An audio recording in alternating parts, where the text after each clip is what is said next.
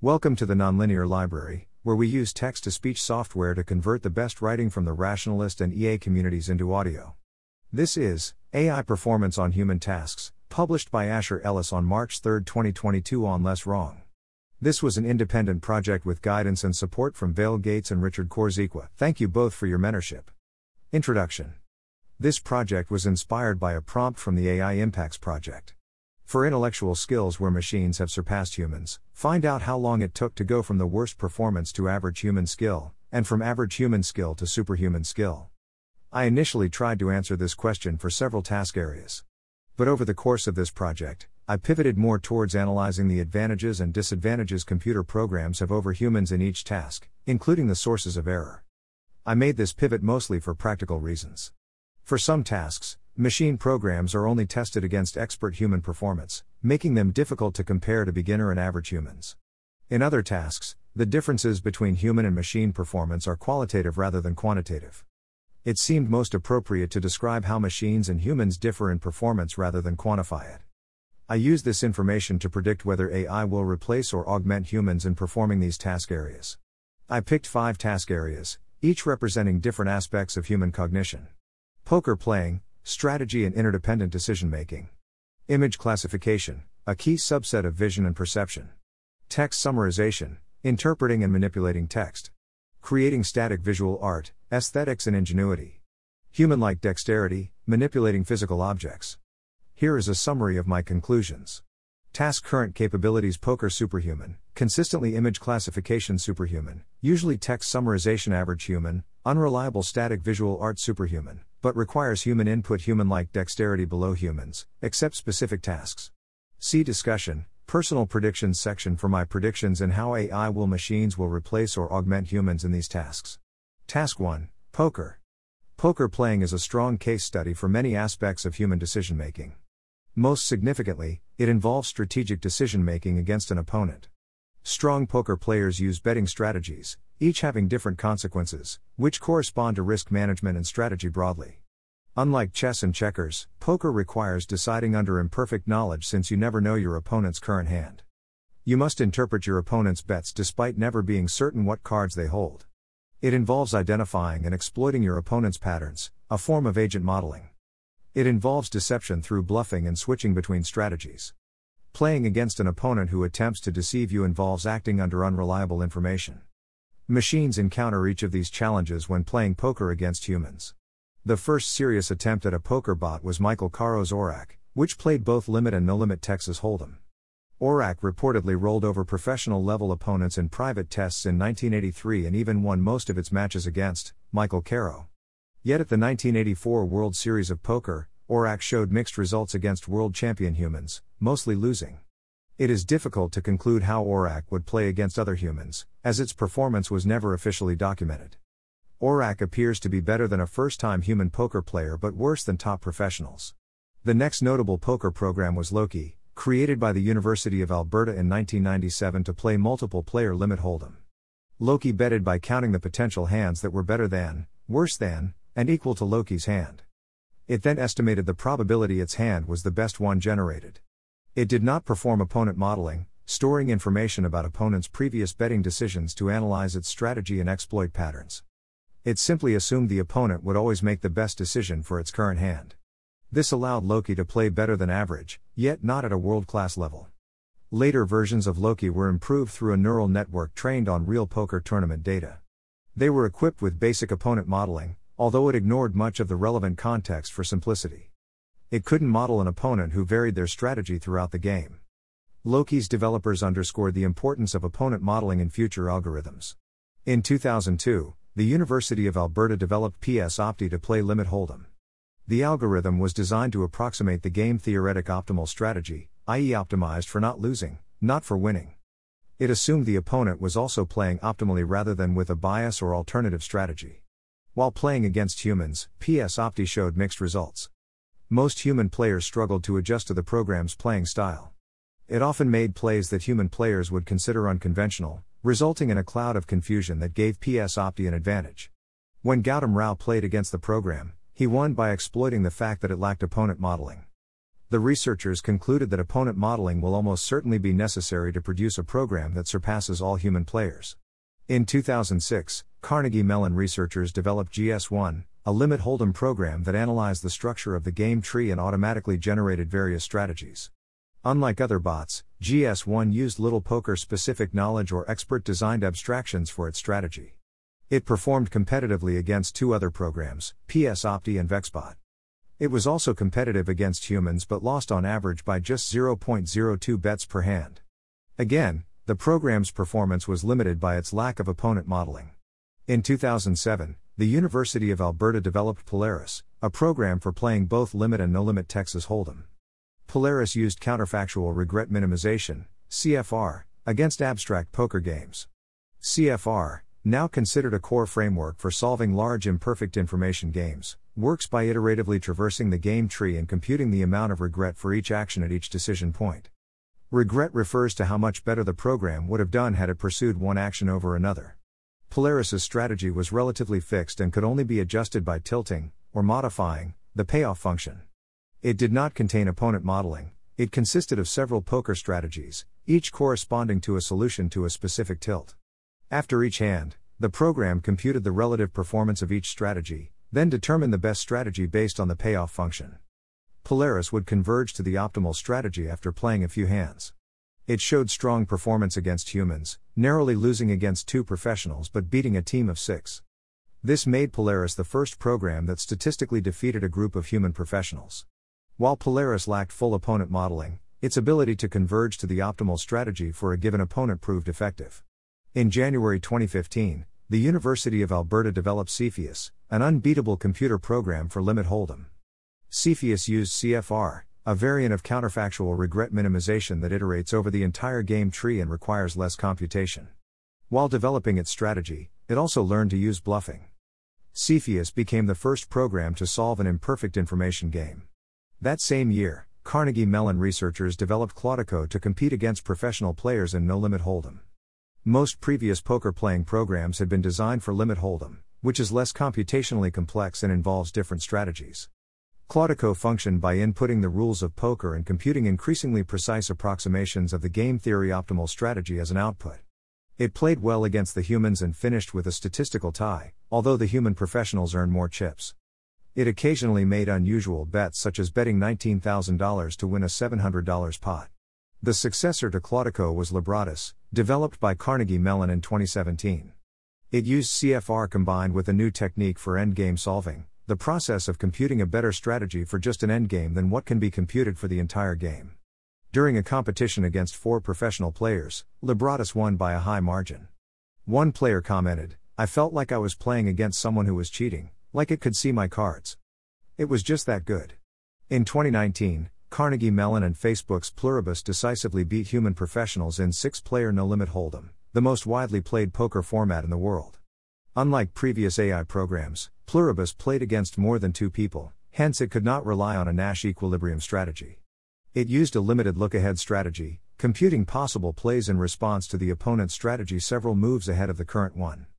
Pluribus made deliberately unpredictable decisions and varied its behaviors to confuse the opponent. It was also far more computationally efficient than previous poker machines. Poker-playing algorithms were almost exclusively tested against professional human players and other poker-playing algorithms. This makes it difficult to compare their performance to low and average skill human performance. However, it took from Caro in 1983 to Loki in 1997 to go from first major attempt to better than average in limit hold'em. Since then, several advancements occurred, including opponent modeling, improved game theoretic optimization, CFR, and the ability to bluff and change strategies. In 2015, Cepheus became the first unbeatable limit hold'em program, meaning it took 18 years to go from better than average to superhuman performance. Below is a chart depicting the time for AI to cross human relative ranges in limit hold'em, based on this template. Limit hold'em range start-end duration, years first attempt to above average to superhuman. Less than 1983. 1997. Greater than 14. 1997. 2015. 18. Task 2, Image Classification. A foundational task in computer vision is image classification, or assigning semantic labels to images to reflect their visual content. With the amount of image data growing rapidly, AI is and will continue to help us process this information.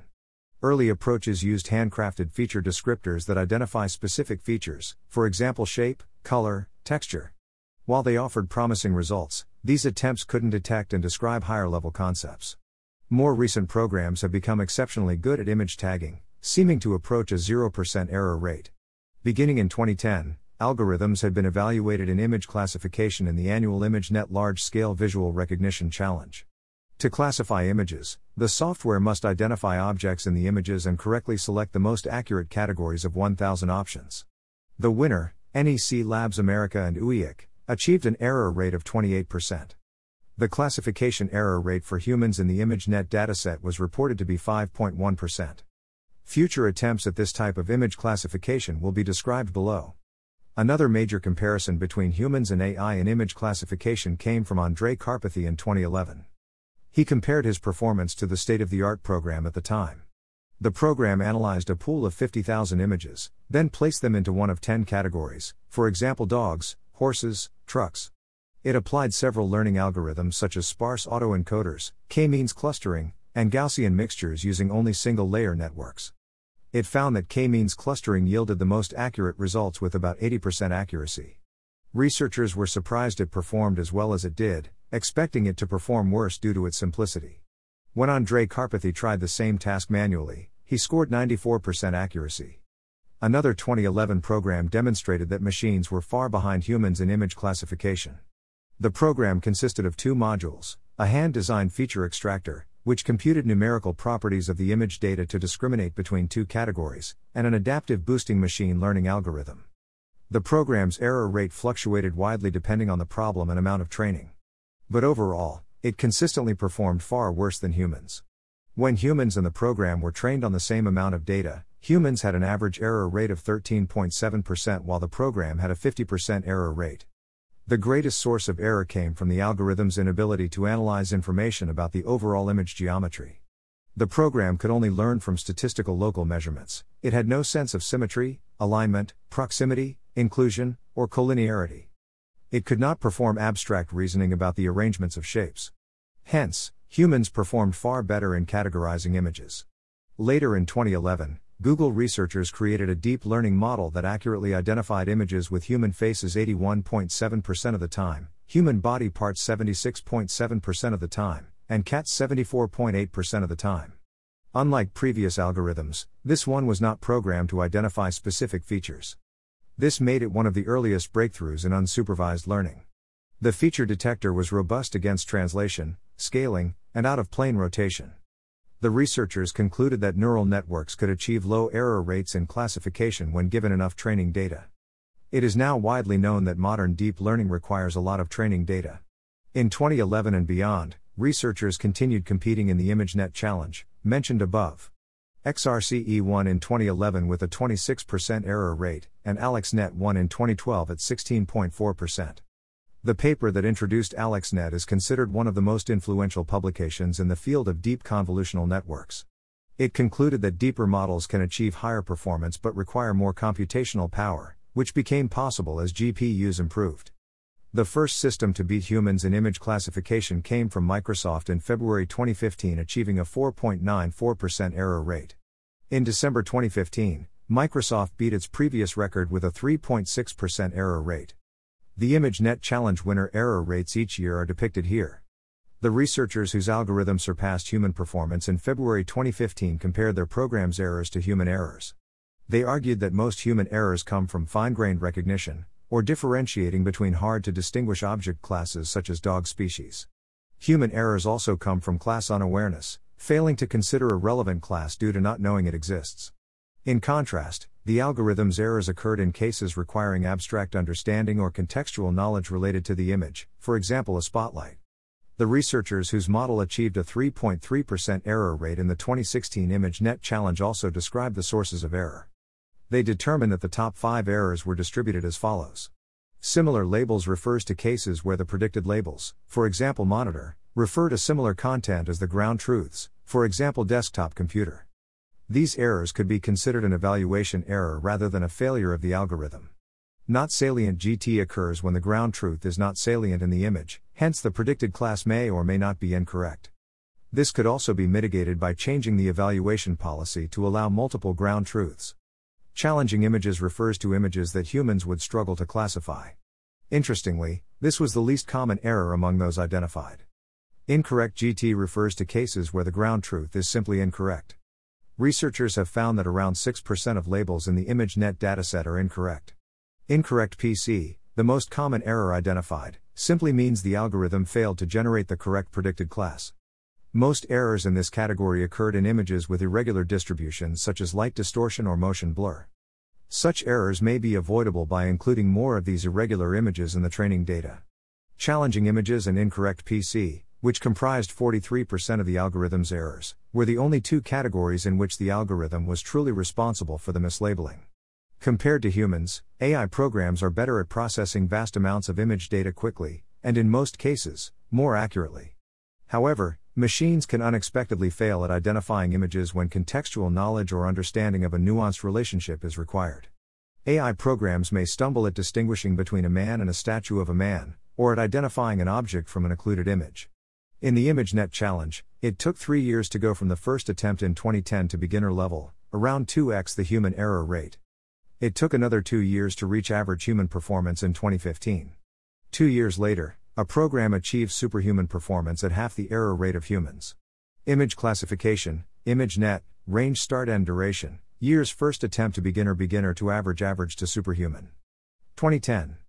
2013. 3. 2013. 2015. 2. 2015. 2017. 2.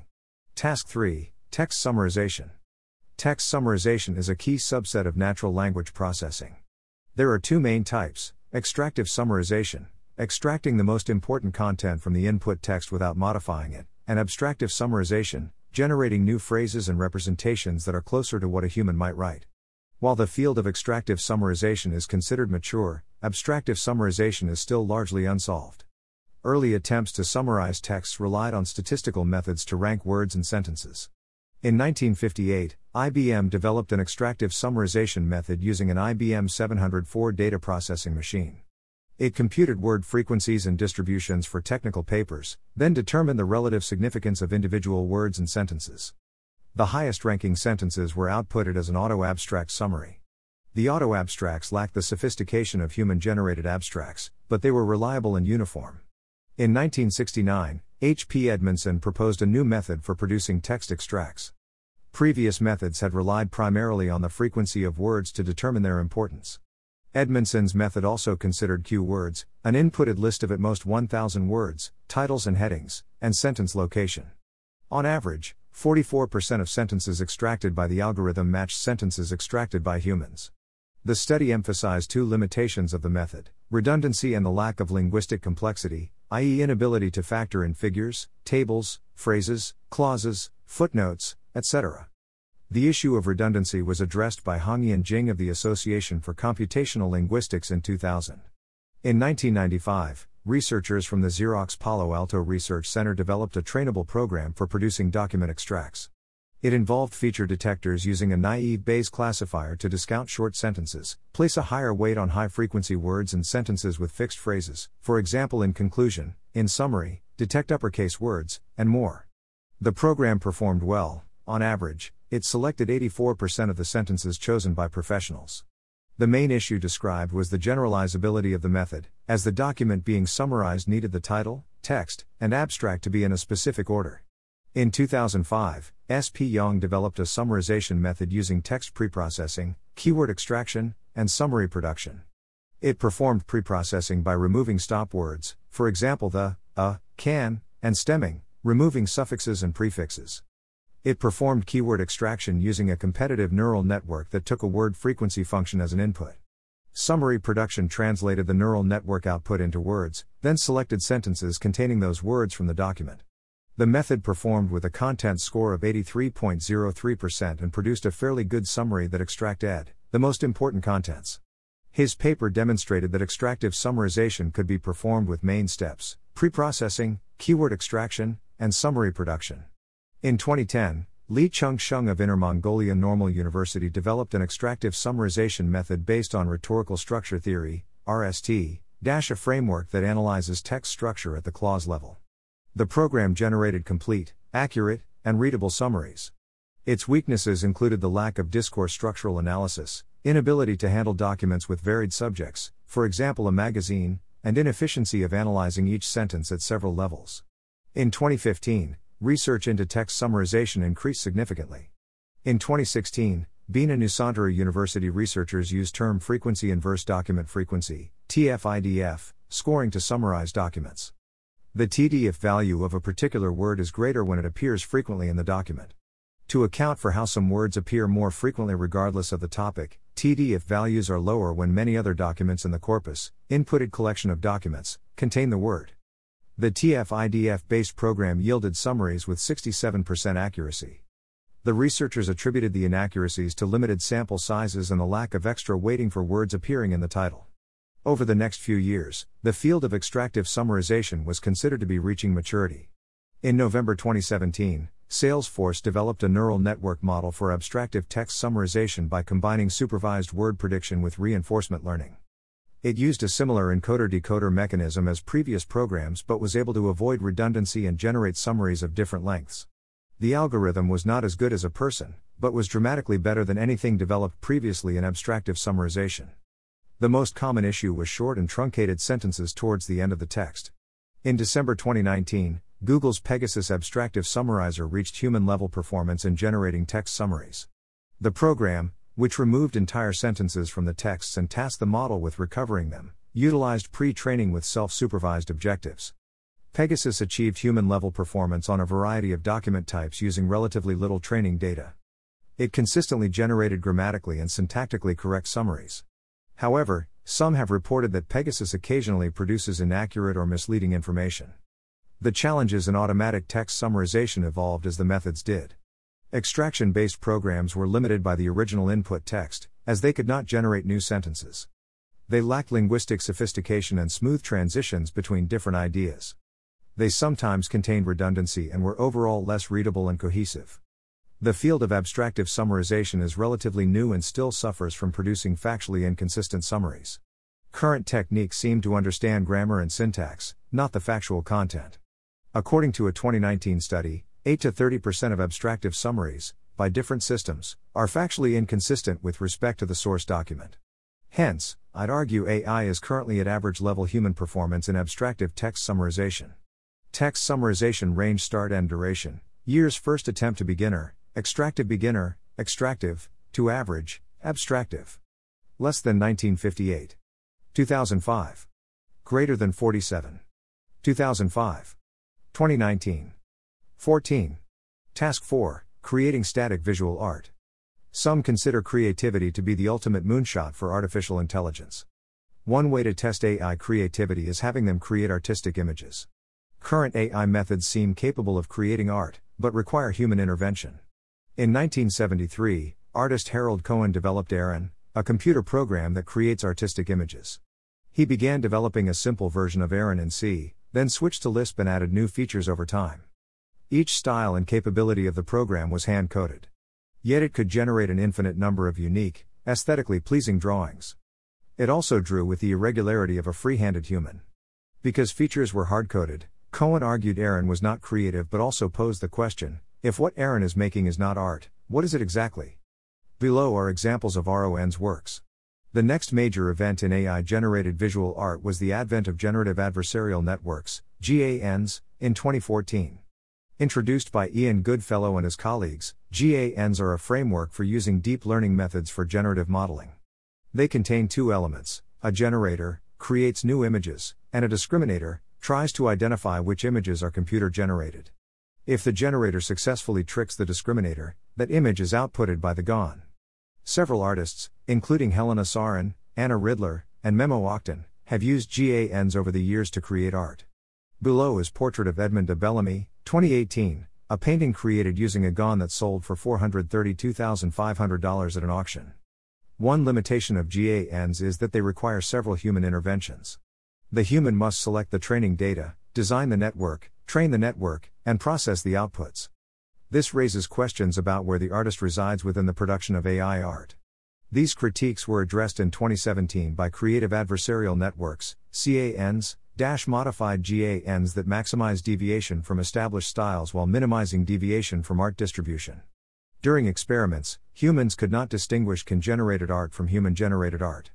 The program, called ICANN, claims to be the first machine-generated artist to pass the Turing test.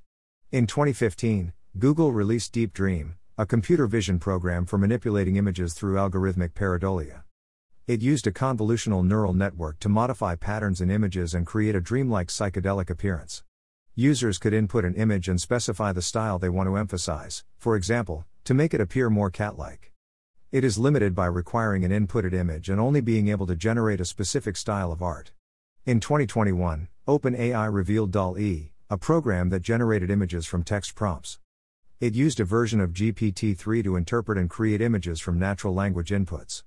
It could create both realistic images and objects that don't exist in reality.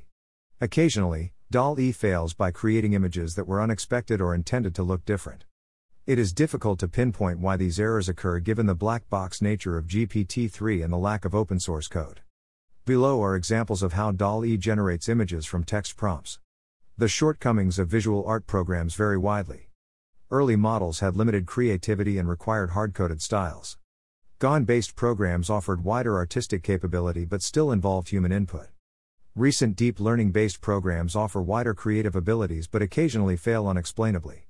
Throughout this entire history, computers have never been able to determine which content is beautiful or eye-catching to the human eye. According to artist and computer scientist William Latham, you can't completely remove the artist or the public from the artwork. Because there are no real examples of art created exclusively by AI, it is difficult to compare AI versus human performance. Generating static visual art range start-end duration, years first attempt to above average, GANs above average, GANs, to superhuman, DALL-E. Less than 1973. 2014. Greater than 41. 2014. 2021. 7. Task 5, Human-like dexterity. Digitally operated and programmable robots have been around since the 1950s. But only recently have robots attempted to replicate human-like dexterity in manipulating physical objects. There's been significant progress in repetitive, precise tasks, but otherwise machines are far behind humans. In 1972, Waseda University developed Wabot-1, the world's first full-scale intelligent humanoid robot. It had a limb control system that enabled walking, hands and tactile sensors for gripping and moving objects, a vision system, and various other sensors. Wabot-1 had limited abilities in all areas and was estimated to have the mental faculty of a 1.5-year-old child. Walking one step took around 45 seconds. Wabot-2, revealed in 1984, had 5-fingered hands capable of performing precise movements such as playing an electronic keyboard. Throughout the 1970s, several robotic arms were developed including Famulus, 1973, the Silver Arm, 1974, and Caro, 1978. These robots could assemble cars, small parts, and electronics, but were not designed to mimic human dexterity. In 2000, Honda released Osimo, which could run, walk, and interact with its environment. Its multi-fingered hands contained a tactile sensor and a force sensor on the palm and each finger. This allowed each finger to act independently and with more dexterity. It could perform tasks such as lifting a bottle and twisting off the cap, holding a soft paper cup, without squishing it, to pour a liquid, and making sign language expressions. From 2001 to 2005, Fujitsu released 3 robots in its Hope series. Relying on neural networks, these miniature robots could perform tasks such as sumo movements, cleaning a whiteboard, and grasping thin objects. Beginning in 2005, Tozi developed Topio, a humanoid robot for playing table tennis. It used deep learning to continuously improve its performance. Over time, Tozi also developed new models with greater degrees of freedom and more advanced motors. In 2008, the Institute of Robotics and Mechatronics at DLR introduced Justin, an autonomous and programmable humanoid robot. It was designed for sensitive physical manipulation including household work and assisting astronauts in space. Justin's multiple actuated degrees of freedom allowed it to complete several tasks at once under a task hierarchy. For example, it could serve beverages while observing the environment, moving without singularity, avoiding collisions, compliantly responding to collisions with the environment, all without spilling the drinks. Early versions of Justin could perform tasks such as grasping objects handed by humans, pouring liquid, and unscrewing a bottle cap. Later versions could skim bread crumbs off a table, collect shards of a broken bug using a broom, make coffee without splashing liquid, and throw a ball. It could also catch flying objects with an 80% success rate using cameras, tracking software, and precision grasping. In 2012, Rethink Robotics introduced Baxter, a robot for handling simple industrial tasks. Such tasks included packing and unpacking boxes, assembling plastic parts into place, welding and stamping machines, putting caps on jars, and performing inspections to remove defective items. Its arms were compliant. Rather than being rigid, they could sense obstacles and adapt to them. Baxter was limited by requiring task-level programming from humans, being less fast and precise than other industrial robots, and being unable to lift heavy objects. In 2013, Boston Dynamics announced Atlas, a bipedal humanoid robot. It was particularly skilled at walking over rough terrain and performing gymnastics, backflips, cartwheels, handstands, somersaults, etc. In a 2015 demonstration, it completed tasks such as removing debris from an entryway, opening a door and entering a building, using a tool to break through a concrete panel, and operating a fire hose. While impressive, Atlas required training from humans and may not perform as well in an uncontrolled or unfamiliar environment. In 2015, Moly Robotics developed a robotic chef that could cook over 5,000 recipes. Attached to rails on the ceiling, the ArtKitchen used 2 robotic arms and hands with tactile sensors. It was programmed to copy the exact movements of a human chef. A human chef would cook while tracked by sensors, which provided data to be translated into digital movements by programmers. ArtKitchen could prepare any meal that was on its recipe list with precision. It performed relatively quickly. It took 5 minutes to make a gourmet pizza from scratch. In 2015, UC Berkeley developed Brett, a robot that used deep learning to perform tasks such as assembling a toy airplane, solving a puzzle, screwing a cap on a bottle, and putting a clothes hanger on a rock. The robot learns by experimenting with tasks like a child, with a reward function providing a score based on how well it's doing. In 2016, UC Berkeley researchers developed DexNet, which was reportedly more dexterous than any robot created prior. It used a robotic manipulator with a grasp-quality convolutional neural network to learn how to grasp objects. It trained itself to grab objects in a virtual environment through trial and error. It could generalize to objects it hadn't seen before and learn how to grasp them on the fly. In 2018, OpenAI developed Dactyl, a human-like robot hand to manipulate physical objects. It was fully trained via simulation using a general-purpose reinforcement learning algorithm. Dactyl was able to manipulate blocks and solve a Rubik's Cube with one hand. This was done without developers programming specific motions. It automatically discovered techniques such as sliding, finger pivoting, and finger gating in the virtual simulation, then transferred those techniques to real-world physical manipulation. Although Dactyl had touch sensors, it didn't need to use them, demonstrating that tactile sensing isn't necessary for physical manipulation. Dactyl was also robust to perturbations and could generalize to other objects with similar properties. In 2019, UC Berkeley developed Blue, a low-cost robot similar to the human arm. It was trained using reinforcement learning and could perform tasks such as tying knots, handling screws, folding laundry, and operating a Nespresso machine.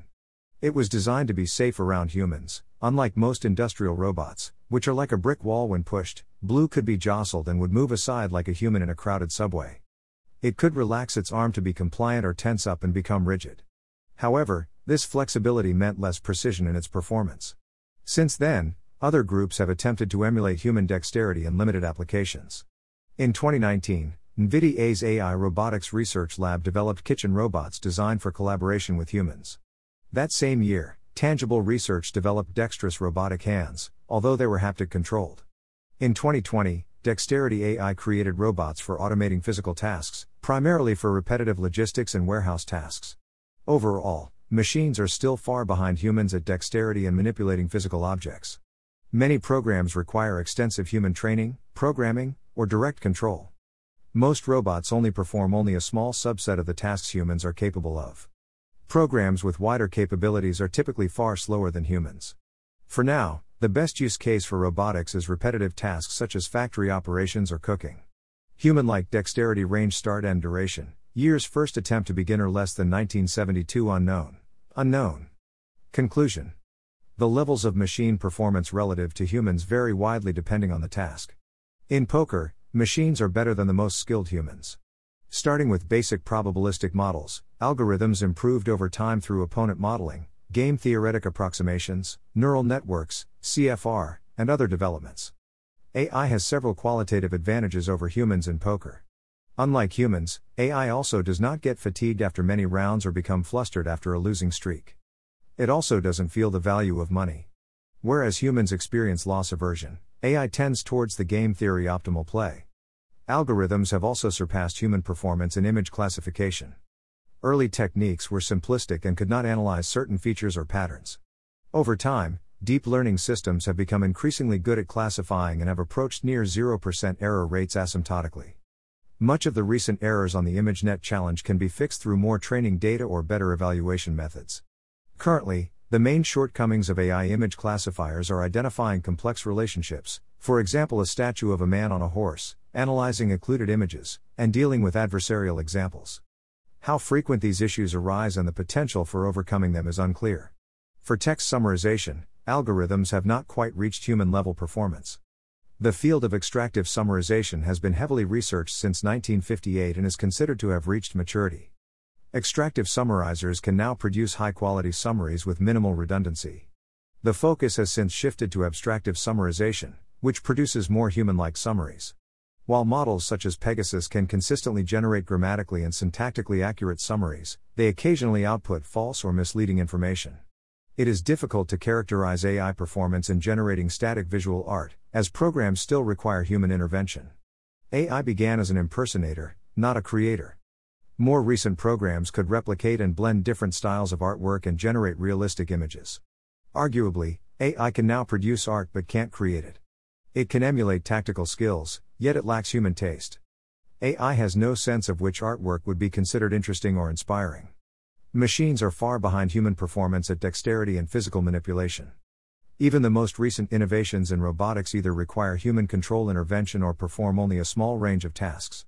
Some of the programs that learned by experimenting have demonstrated wider capabilities, although their performance may diminish when moving from a controlled testing environment to the real world. Discussion: Personal predictions. Current AI progress in the 5 chosen tasks may indicate how humans will interact with AI in the future. Progress in poker playing demonstrates that AI can outperform humans in strategy, even with imperfect or unreliable information. AI can also bluff, run game theory approximations, and change strategies. One might extrapolate from these results and conclude that AI will replace humans in strategic decision-making. Yet I'd argue this will take time for 2 reasons. First, poker games are discrete, whereas real-world games are often continuous or difficult to model algorithmically. Second, humans may be hesitant to yield strategic decisions to AI, particularly political, financial, or business decisions. In the near term, I predict that AI will augment humans in making strategic decisions by providing the possible outcomes of various paths. Whether humans allow AI to make the final decision will depend on the risks associated. In image classification, I predict that AI programs will continue to approach a 0% error rate asymptotically until the errors become negligible. Mass image classification has many applications such as object identification in satellite images, traffic control, medical imaging, image organization, visual search, and facial recognition. I predict that AI will replace the role of humans in these tasks, except in the creation of training datasets. Given recent advances in abstractive summarization, AI could augment humans in summarizing texts. Current algorithms occasionally generate summaries with factual information that's inconsistent with the source document. However, there have been many promising efforts, including Microsoft's SpanFact and a solution from Amazon, to generate factually correct abstractive summaries.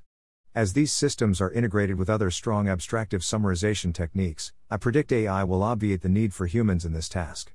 Humans would only be required when specific styles or formats of summarization are desired. I chose to research the task of text summarization because I believed it could serve as a proxy for many other tasks in natural language processing. However, I later realized that there are several challenges in NLP that aren't necessarily present in these text summarization tasks.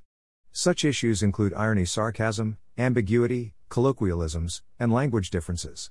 Because of these issues, the results from text summarization may not generalize easily to other NLP tasks such as sentiment analysis and conversational agents.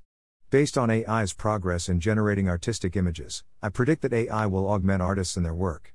It is currently impossible to define creativity into a set of rules, perhaps by definition, or possibly due to limited research as to how and why humans are creative. AI could be used as a tool for creators to experiment with and enhance their work. AI may also open a new type of art, similar to how cameras led photography to become recognized as an art genre. Of the 5 tasks, AI is the furthest away from outperforming humans in manipulating physical objects with human-like dexterity. Current robots seem best suited towards repetitive tasks or tasks that require precision. But given recent advancements, I predict that machines will perform increasingly dynamic and complex tasks in areas such as manufacturing, surgery, and farming. Such developments will likely be targeted towards specialized cases where high volume and scale are required. This is supported by both the current trajectory of AI developments and the demand for offloading mundane tasks from humans. Here is a summary of my personal predictions. Personal predictions: task overall, AI will augment, replace humans. Poker both image classification, replace text summarization, replace static visual art, augment human-like dexterity. Both.